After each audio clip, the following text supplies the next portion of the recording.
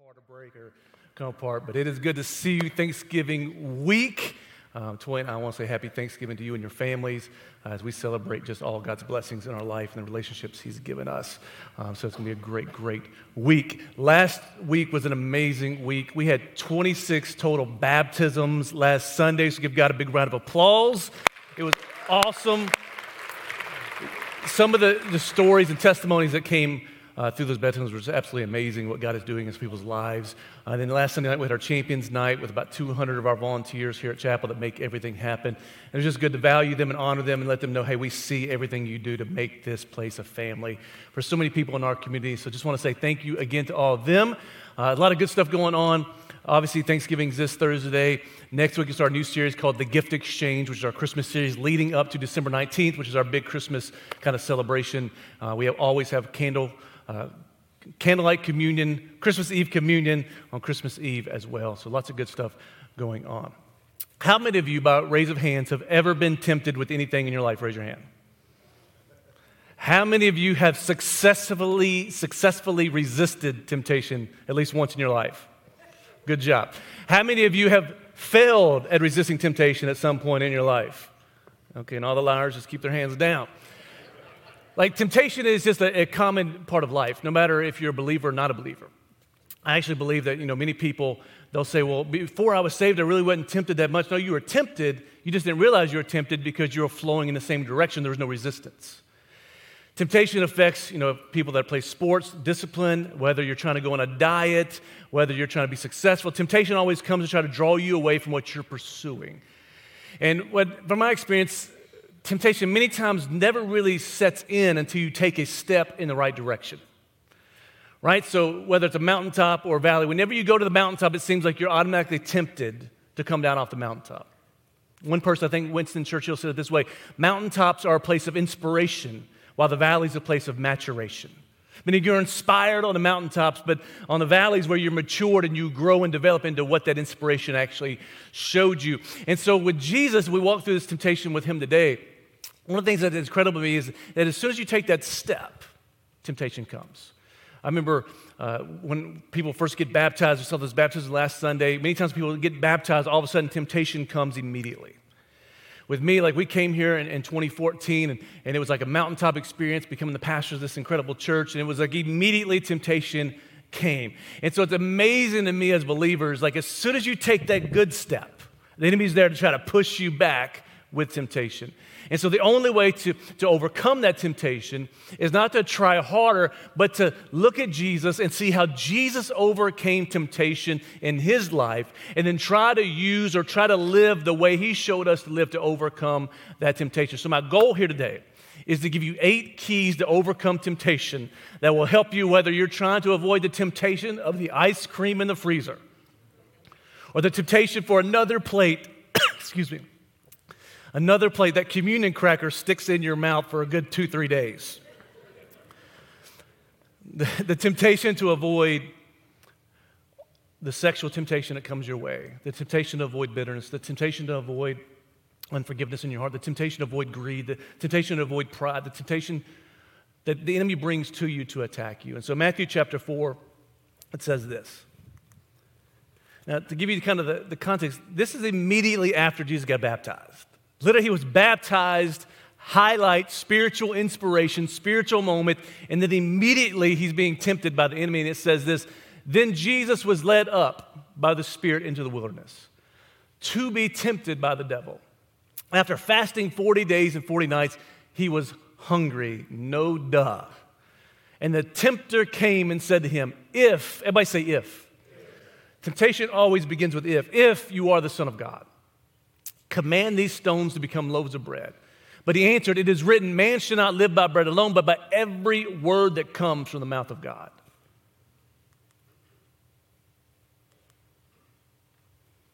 Then the devil took Him to the holy city and set Him on a pinnacle of the temple and said to Him, if you are the Son of God, throw yourself down, for it is written, He will command His angels concerning you. On their hands they will bear you up, lest you strike your foot against the stone.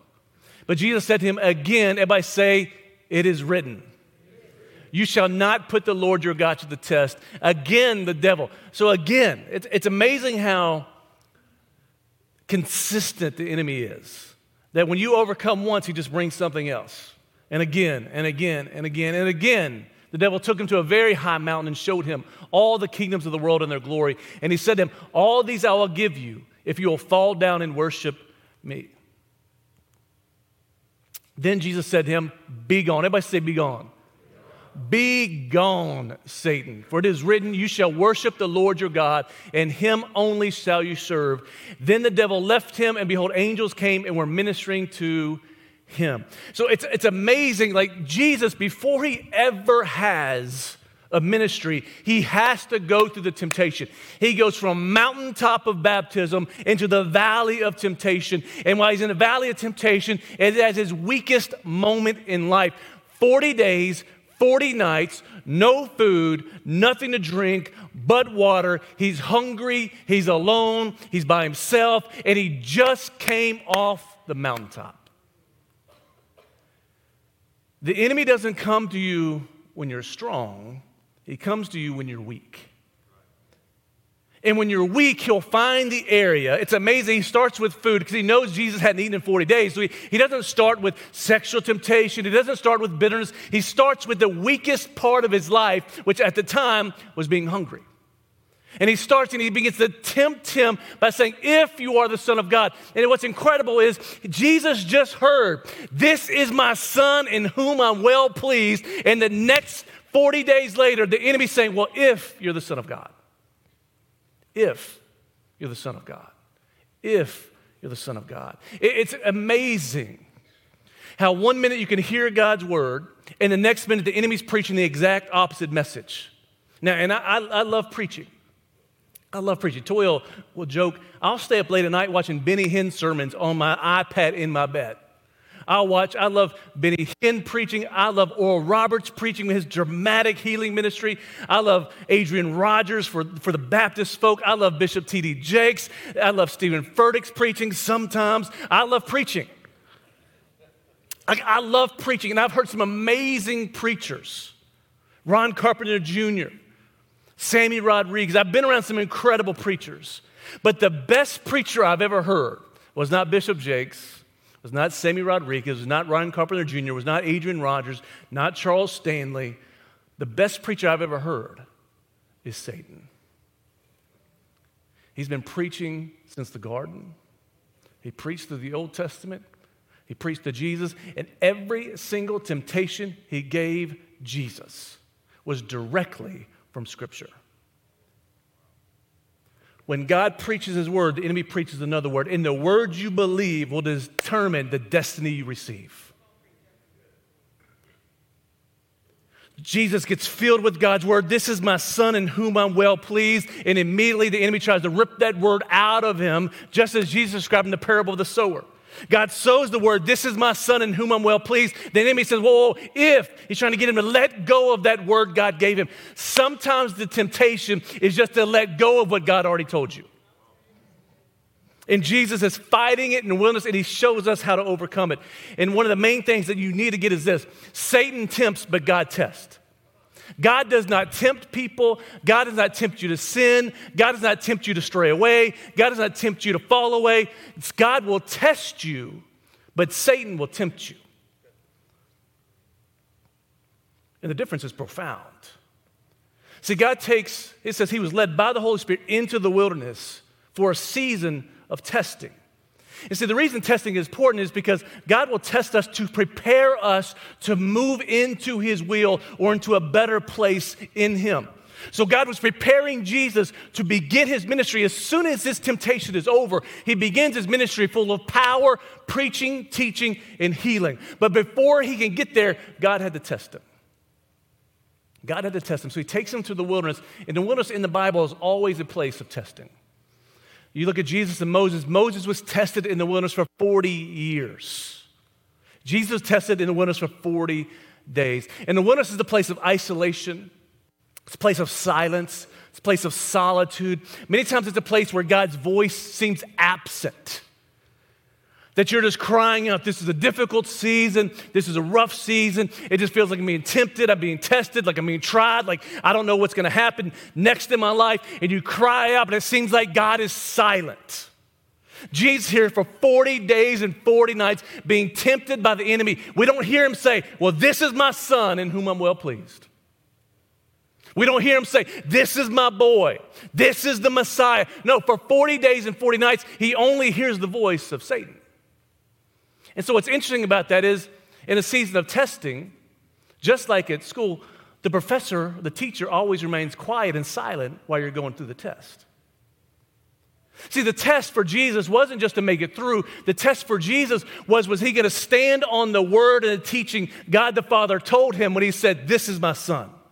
Was he going to hold on to that during the testing, or was he going to let go of that during the testing? And see, the testing times is when God is trying to get you to a new place, to prosper, to a new place of ministry, to a new place in your marriage, to a new place in your finances. God always tests us before he promotes us. We know that in the secular world. Like before you can go to the 8th grade, you get tested to see if you can pass the 7th grade. Before you can go to college, you have to be tested in high school to make sure you can be promoted from that grade. And then many times spiritually, before God can take you into a new season, he tests you during the current season. See, so God will test you, but he tests you as a way to move you deeper into his will. But the enemy tempts us, not to move us into God's will, but to get us out of God's will. See, it may seem the same in the middle of it, but the outcomes are totally different. When Satan tempts you, it's always because you're walking in God's will. And his desire is to get you to step out of God's will and step into his will, which is always sin. God will allow you to be tested to remove some things from you to get you more prepared for the next season in his will. And so when Satan comes up, anytime you make a new step of obedience, for Jesus, it was baptism. For maybe you, it's baptism. For you, maybe it's I'm going to start reading my Bible. Maybe for you, it's I'm going to start praying. Maybe for you, it's I'm going to get involved in church. Maybe for you, it's going to be a deeper commitment to your wife. Maybe for you, it's a greater, whatever your next step of obedience is. Whenever you take a new step of obedience, there's always a new season of temptation. Always. That's one of the difficult things when people get baptized. You tell them, hey, that's great, but guess what? Now the temptation begins. You know why? Because when you say yes to Jesus, you're not just saying yes to forgiveness. You're saying yes to the army of the Lord. And you're saying yes to the mission of God. You're saying yes to the kingdom of God. Now you're in a conflicting enemy kingdom to Satan.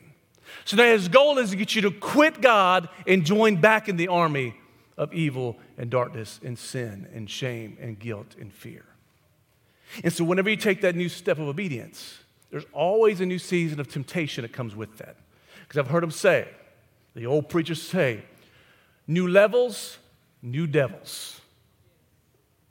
New levels, new devils. We have no record of Jesus ever encountering Satan in his entire life.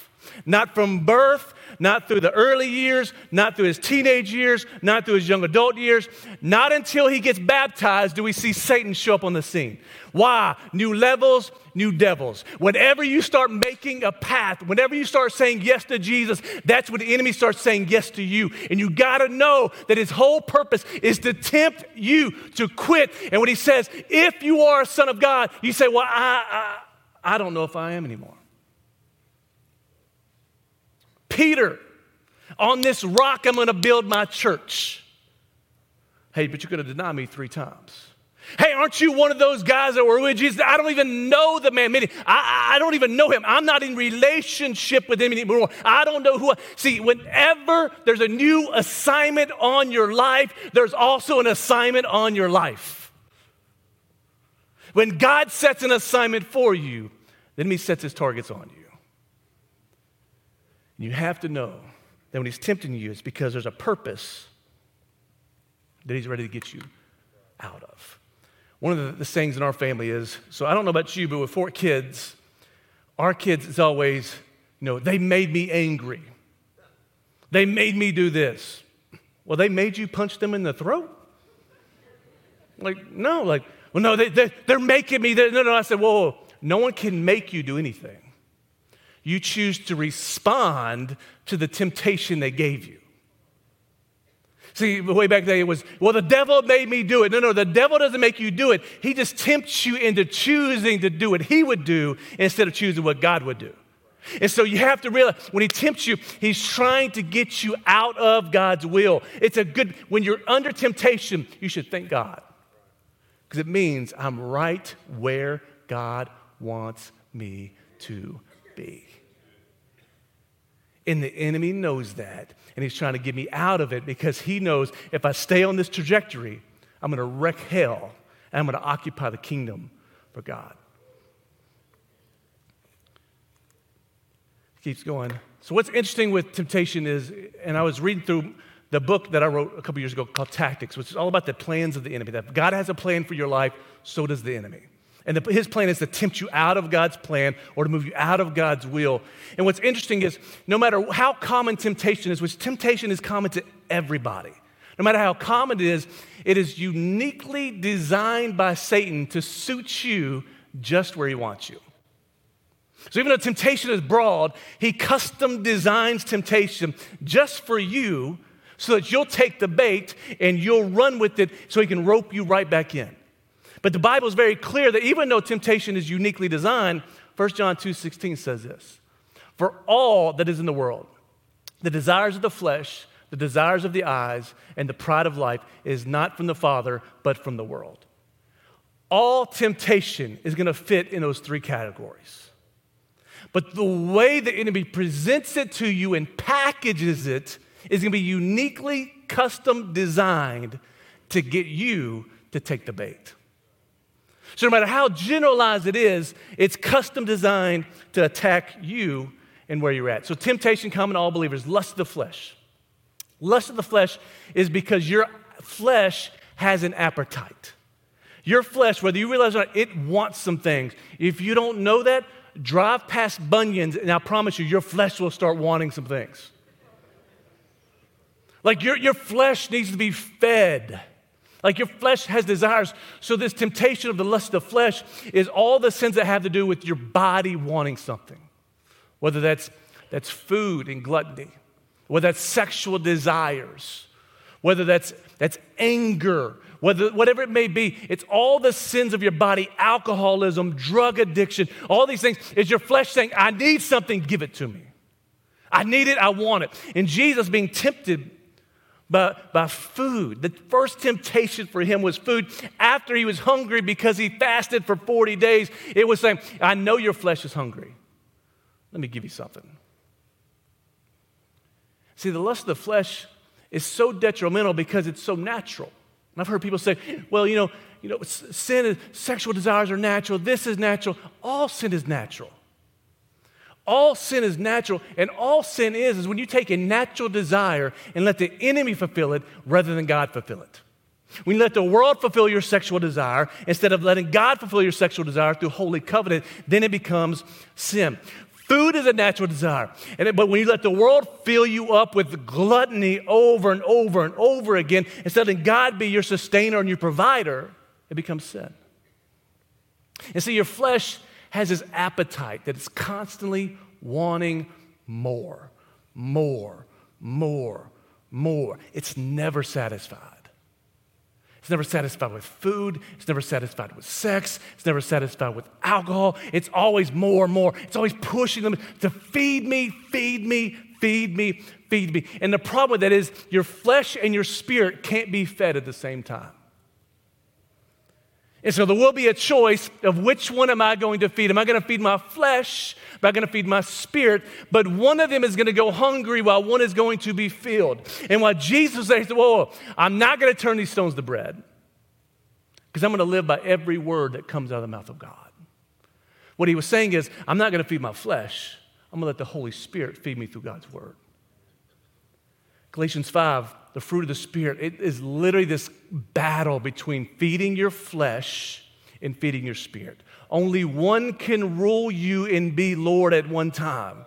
And Jesus is choosing in the scripture to allow it to be his spirit. But the second one, the lust of the eyes, just like your flesh has an appetite, your eyes have an appetite as well. Look at your neighbor's eyes. It's like Pac-Man. It is chomping on things just like your mouth is chomping on things. It's chomping on Netflix. It's chomping on images. It's chomping on YouTube. It's chomping on TV. It's chomping on books. It's chomping on visual images of other people. Your eyes have an appetite. They want to see certain things. And what happens is when your eyes start wanting to be fed, your temptation is usually what consumes your attention the most in life. So if you want to know what your temptation is, what consumes the attention of your eyes? Is it the TV? Is it social media?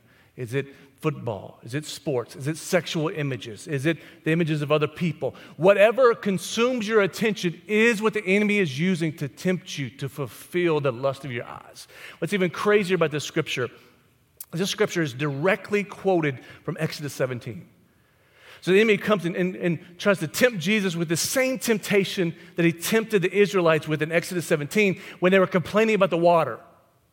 And that scripture says, you shall not put the Lord God to test. And what is crazy about it is this, that it wasn't a test of God, do a miracle for us, or God, do this for us. The test was this.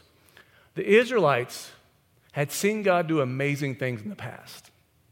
They'd seen God deliver them from Egypt. They'd seen him part the Red Sea. They'd seen him do all these amazing things, bring quail that stacked up waist high to feed them, manna from heaven, all these amazing miracles, but now they're out of water. And they're out of water, and all of a sudden they make a comment that says, is the Lord even amongst us anymore? See, testing God, the lust of the eyes, is not about testing God to do something for you. The test is, are you going to believe what you see more than what you've seen God do in your life? And you start manipulating the promises of God and questioning the presence of God. That is the test, that if you've seen God be faithful, why would you begin to test him now to make him prove that he's trustworthy when he's already proven he's trustworthy? So Jesus says, you shall not tempt the Lord your God, that I'm not going to test God because he's proven himself in the past. Thanksgiving's coming up. You know what Thanksgiving is? It's celebrating the faithfulness of God in the past.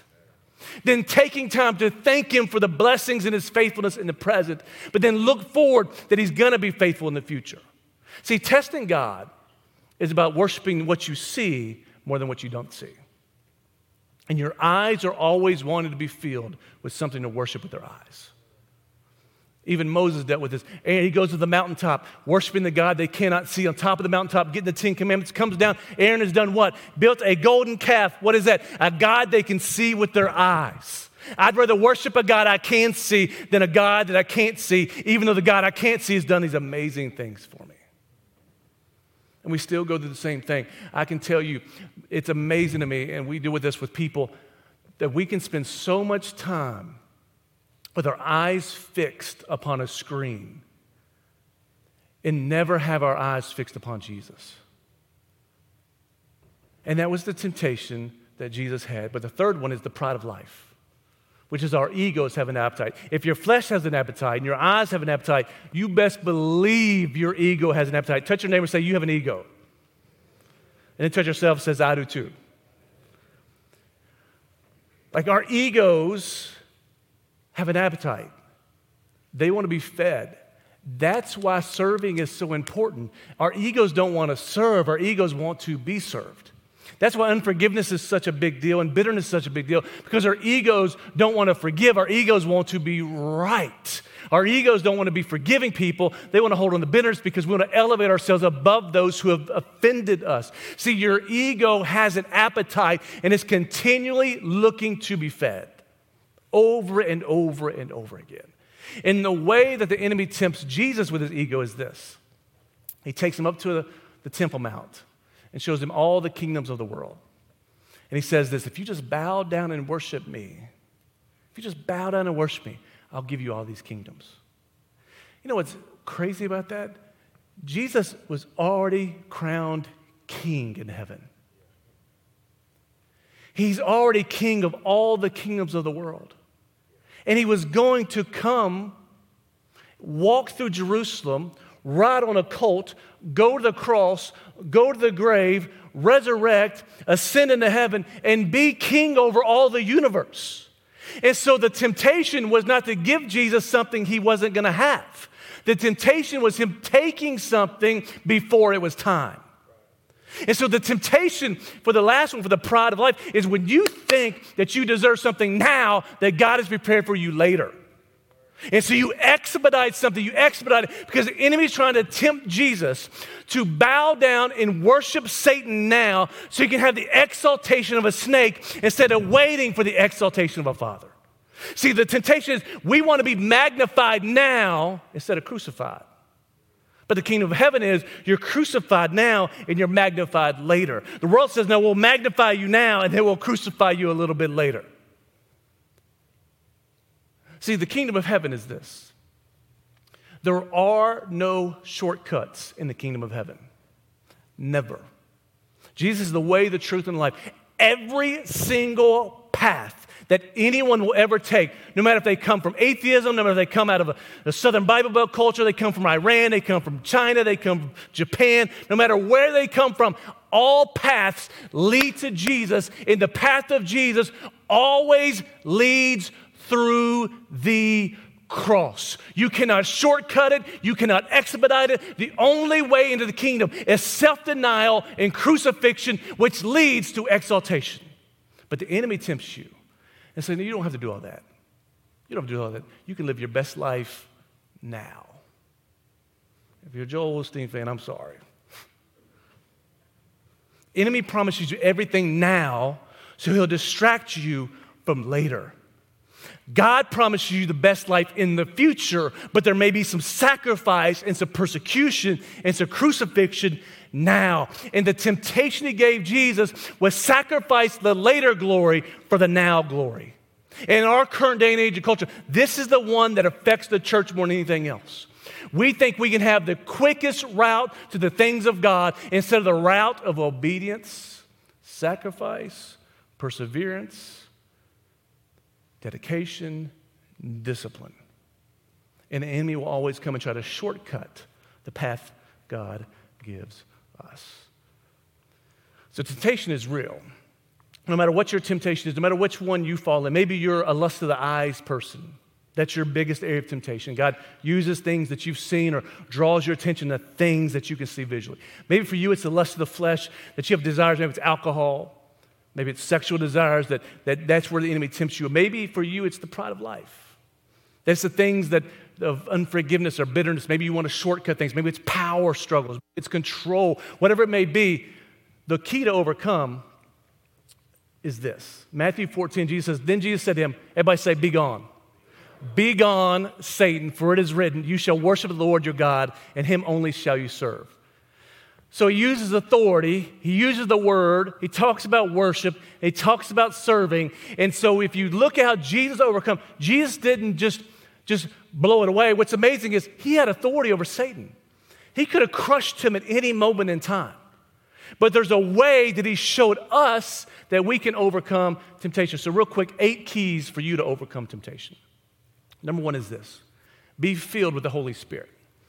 The first thing that happens when Jesus is baptized is the Holy Spirit descends upon him and rests upon him and stays upon him. But he was filled with the Holy Spirit. If you don't come from a background that's about being Spirit-filled, you cannot live the Christian life without being filled and overflowing with the power of the Holy Spirit.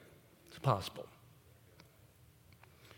Jesus, who came from heaven to earth, had to be filled and carried by the Holy Spirit before he faced temptation. So if you think you can face temptation without the power of the Holy Spirit, good luck.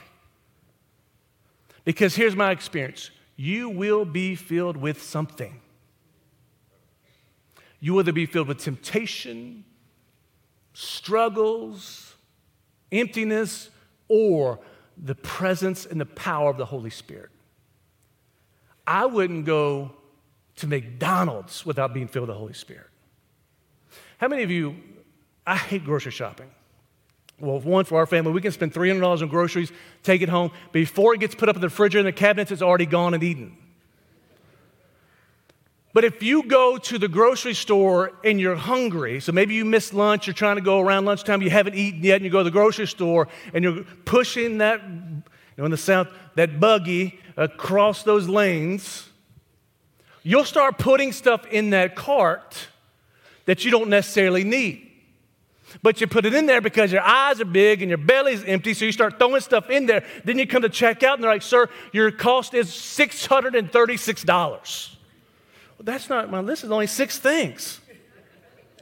So what was different? I had the list. I knew what I needed, what I wanted, but then when I leave, I got more stuff than what I needed, meaning my buggy was empty because my stomach was empty. Now my buggy's full with stuff that I don't need. And when you go into the world with an empty spirit, you'll start picking up stuff that you do not need. You'll start picking up things that you don't need in your life, you don't need in your mind, you don't need in your heart, you don't need in your spirit. Because when your spirit is empty, it's looking for something to be fed. And when you walk into the world, the enemy is trying to feed you with whatever he can feed you. Teenagers, listen to me. If you're not filled with the Holy Spirit, your friends, the enemy, your teachers, your coaches will fill you with another spirit. Like, you have to be filled with the Holy Spirit. Jesus' stomach was empty, but his spirit was full. Now, I'd rather my stomach be empty and my spirit be full, because then I can overcome anything. That's why fasting is so important. Fasting is about you telling your stomach no so you can tell Jesus yes. And it empowers you. Number 2 is know who you are and whose you are. Jesus is baptized, the Holy Spirit comes upon him, the rest on him, he's filled with the Holy Spirit, he's walking in the power of the Spirit, but then God says, this is my Son in whom I'm well pleased. See, before you can face temptation, you have to know who you are. Because you start reading, all 3 temptations were not necessarily about lust, not about the flesh, not about the eyes, not about pride. It was all about the identity of Jesus. If you are the Son of God, turn these stones into bread. If you are the Son of God, throw yourself off this mountain and watch the angels come pick you up. If you are, see, the battle of Christianity is not a battle of rules and regulations.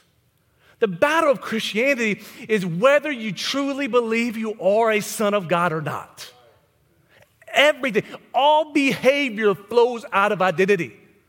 The lower you see yourself, the lower your morals and behavior will go.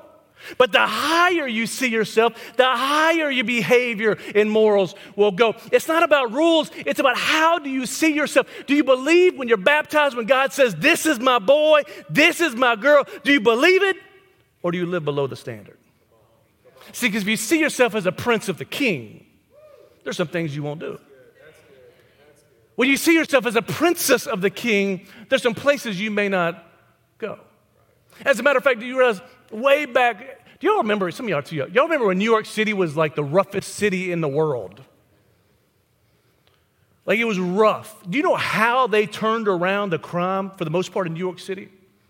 Neighborhoods that were crime infested, had broken out windows and graffiti and all this other stuff. They tried adding more cops, more militarized police forces. None of it worked.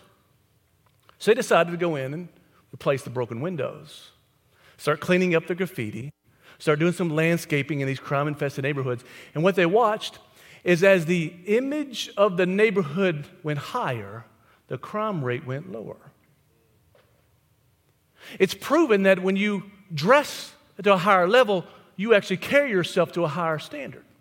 See, when you see yourself at a higher standard, just like the neighborhood, it changes the behavior of the neighborhood because the temptation is not about what you do, it's about how you see yourself. If you are truly a believer, if you're truly a son of God, if you really love Jesus, those are all, God would never question your love for him. He may ask you to stretch your love for him. He'll never say, well, if you're my son, if you're my daughter. Those are all echoes of hell. To put an obstacle between you and your Father, to question your relationship with him. Because when you question your relationship with your Father, you'll go live outside of the Father's love and standard for your life. If. The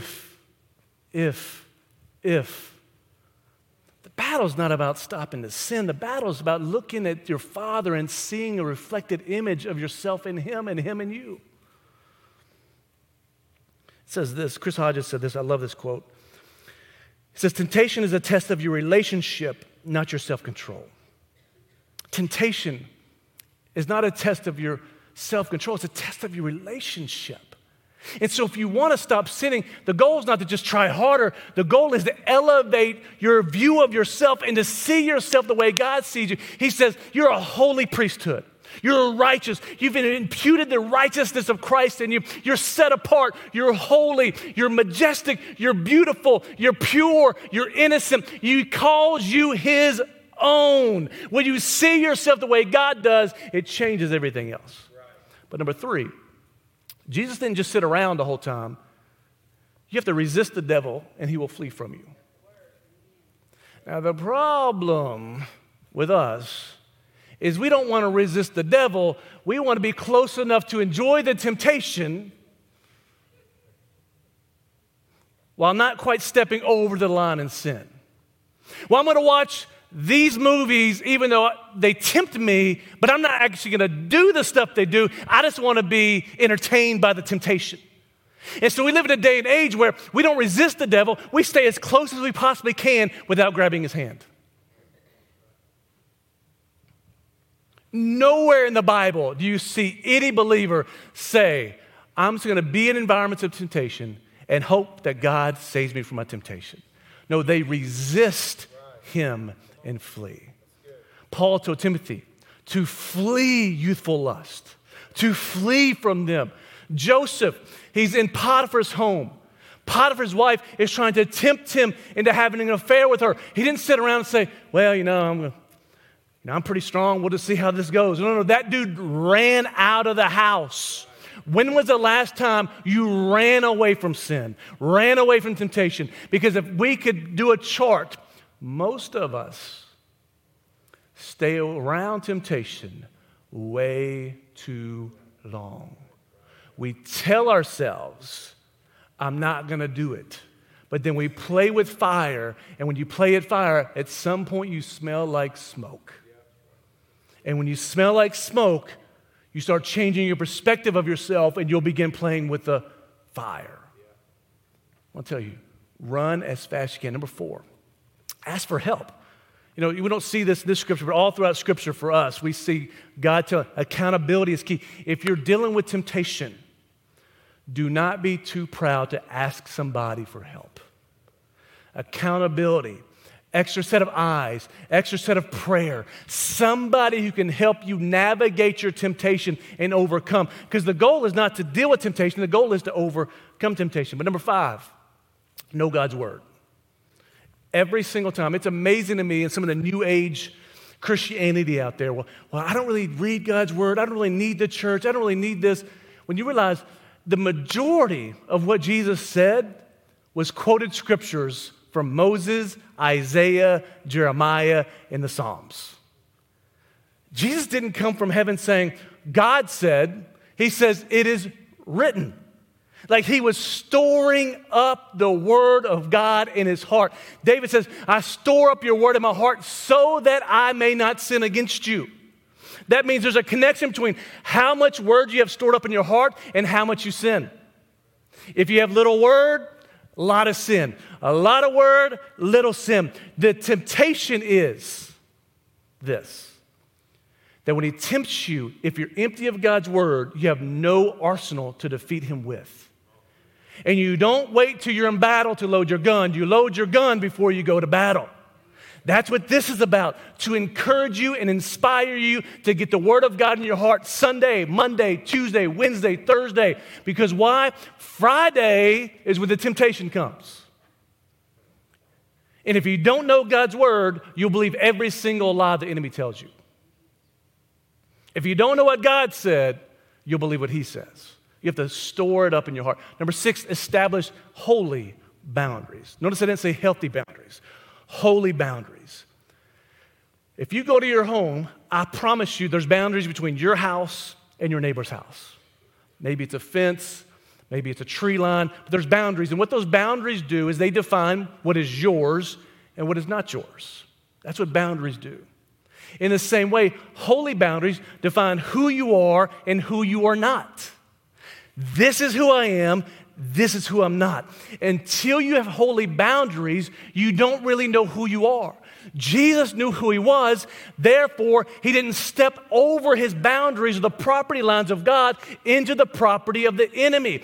There's some things you should just say ahead of time, I'm not going. There's some things you say ahead of time, I'm not doing that. Boundaries are nothing more than predetermined dimensions of your life. And for me, there's things I'm not going to do. I'm not going to hang out in bars. I'm not going to drink. I'm not going to smoke weed. I'm not going to watch rated R movies except for Tombstone. There's things I'm not going to do.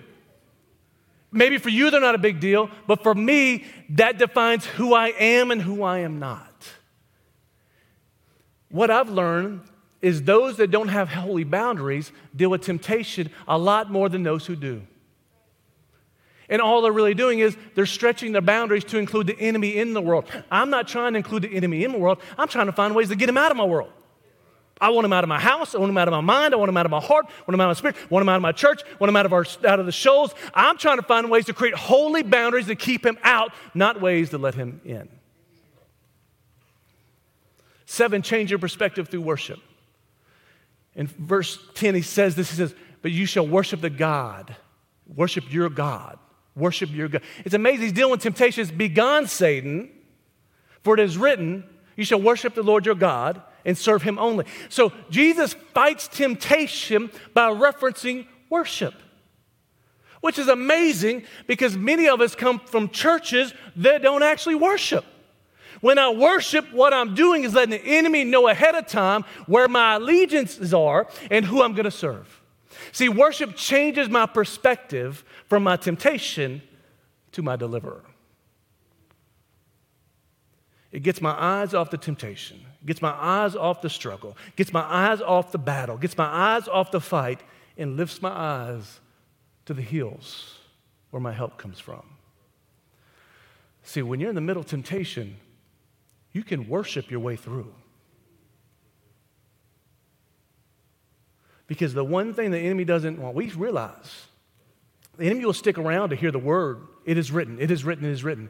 But as soon as Jesus starts talking about worship and serving God, he goes. See, sometimes it's not about how hard you try. Sometimes it's just getting your focus off of the lust of your flesh, the lust of your eyes, and the pride of your life, and changing it to what God wants, and that's worship. But then he finally says, to serve God.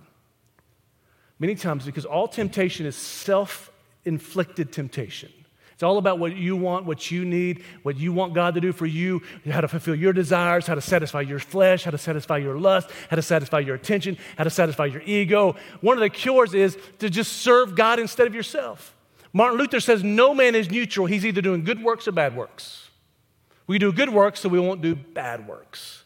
That God actually redeems you from doing bad things to serving good things. And if you want to overcome temptation, sometimes you have to replace a bad habit with a good habit.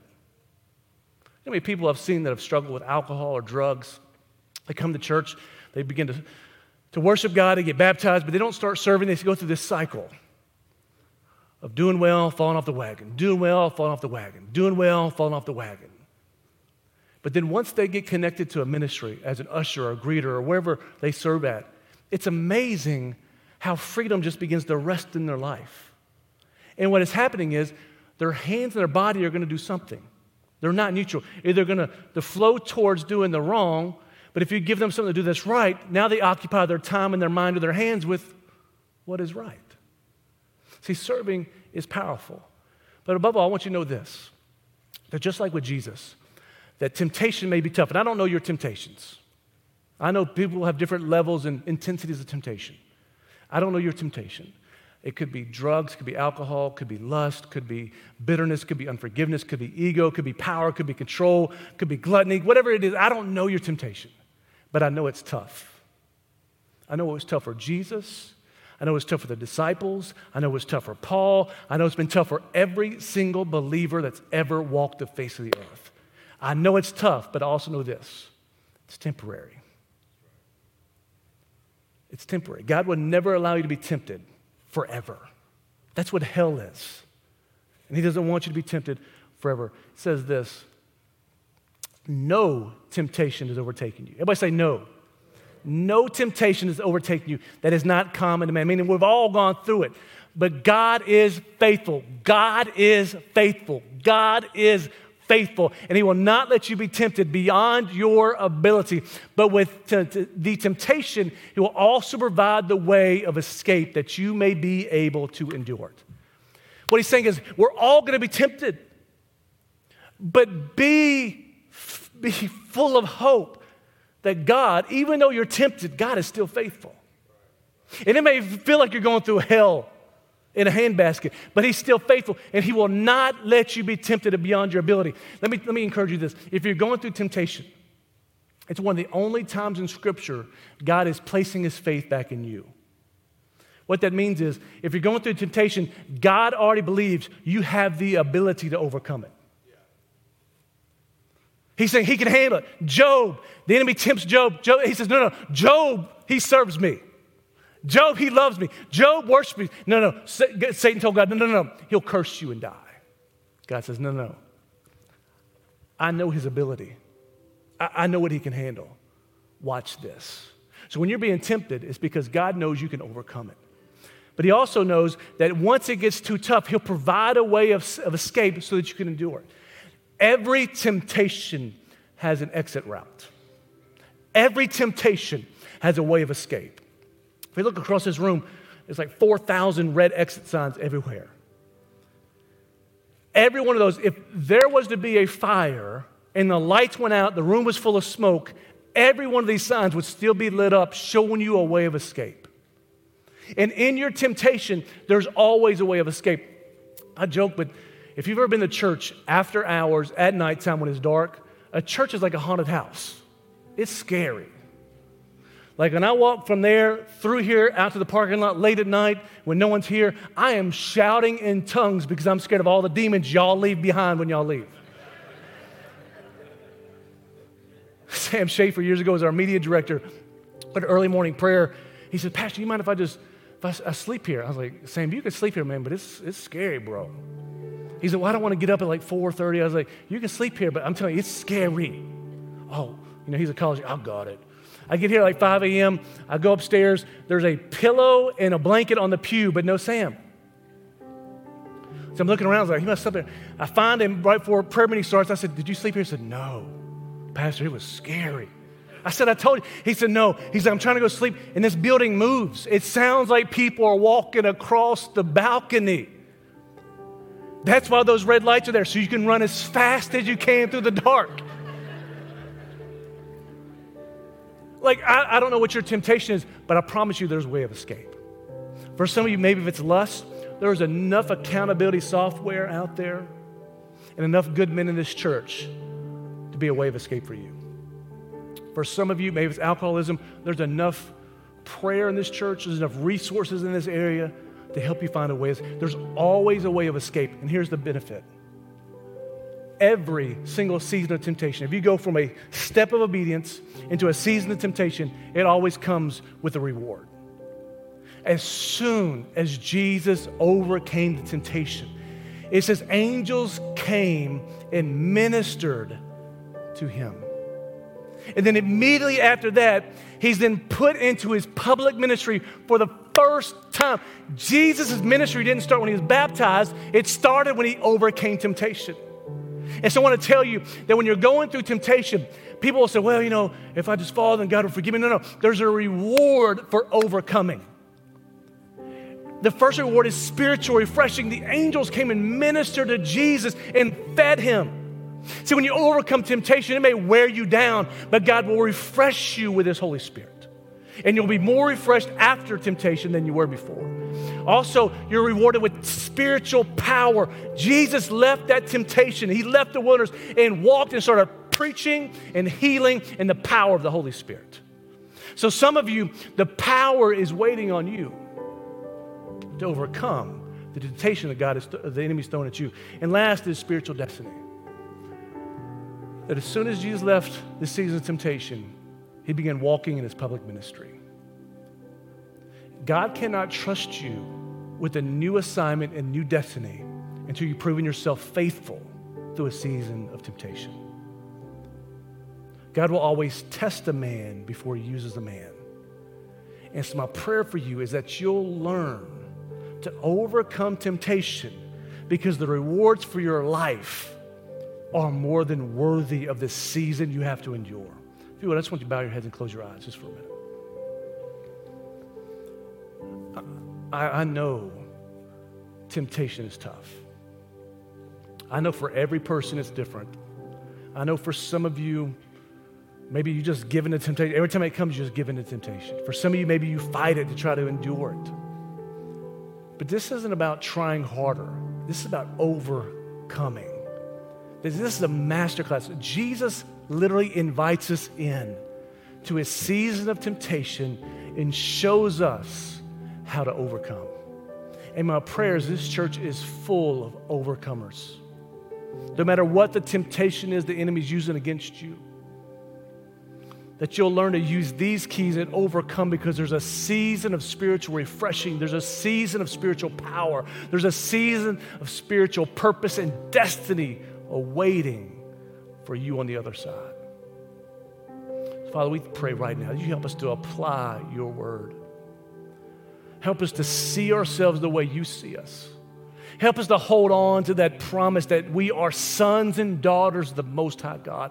Help us to hold tightly to them, not releasing them every time the enemy tempts us to lay down our identity and lay down our spiritual heritage. Father, give us the courage and the perseverance and the hope to hold on and to push through and to overcome, all for your glory. That's why we praise you, we bless you in Jesus' name. And all God's people said,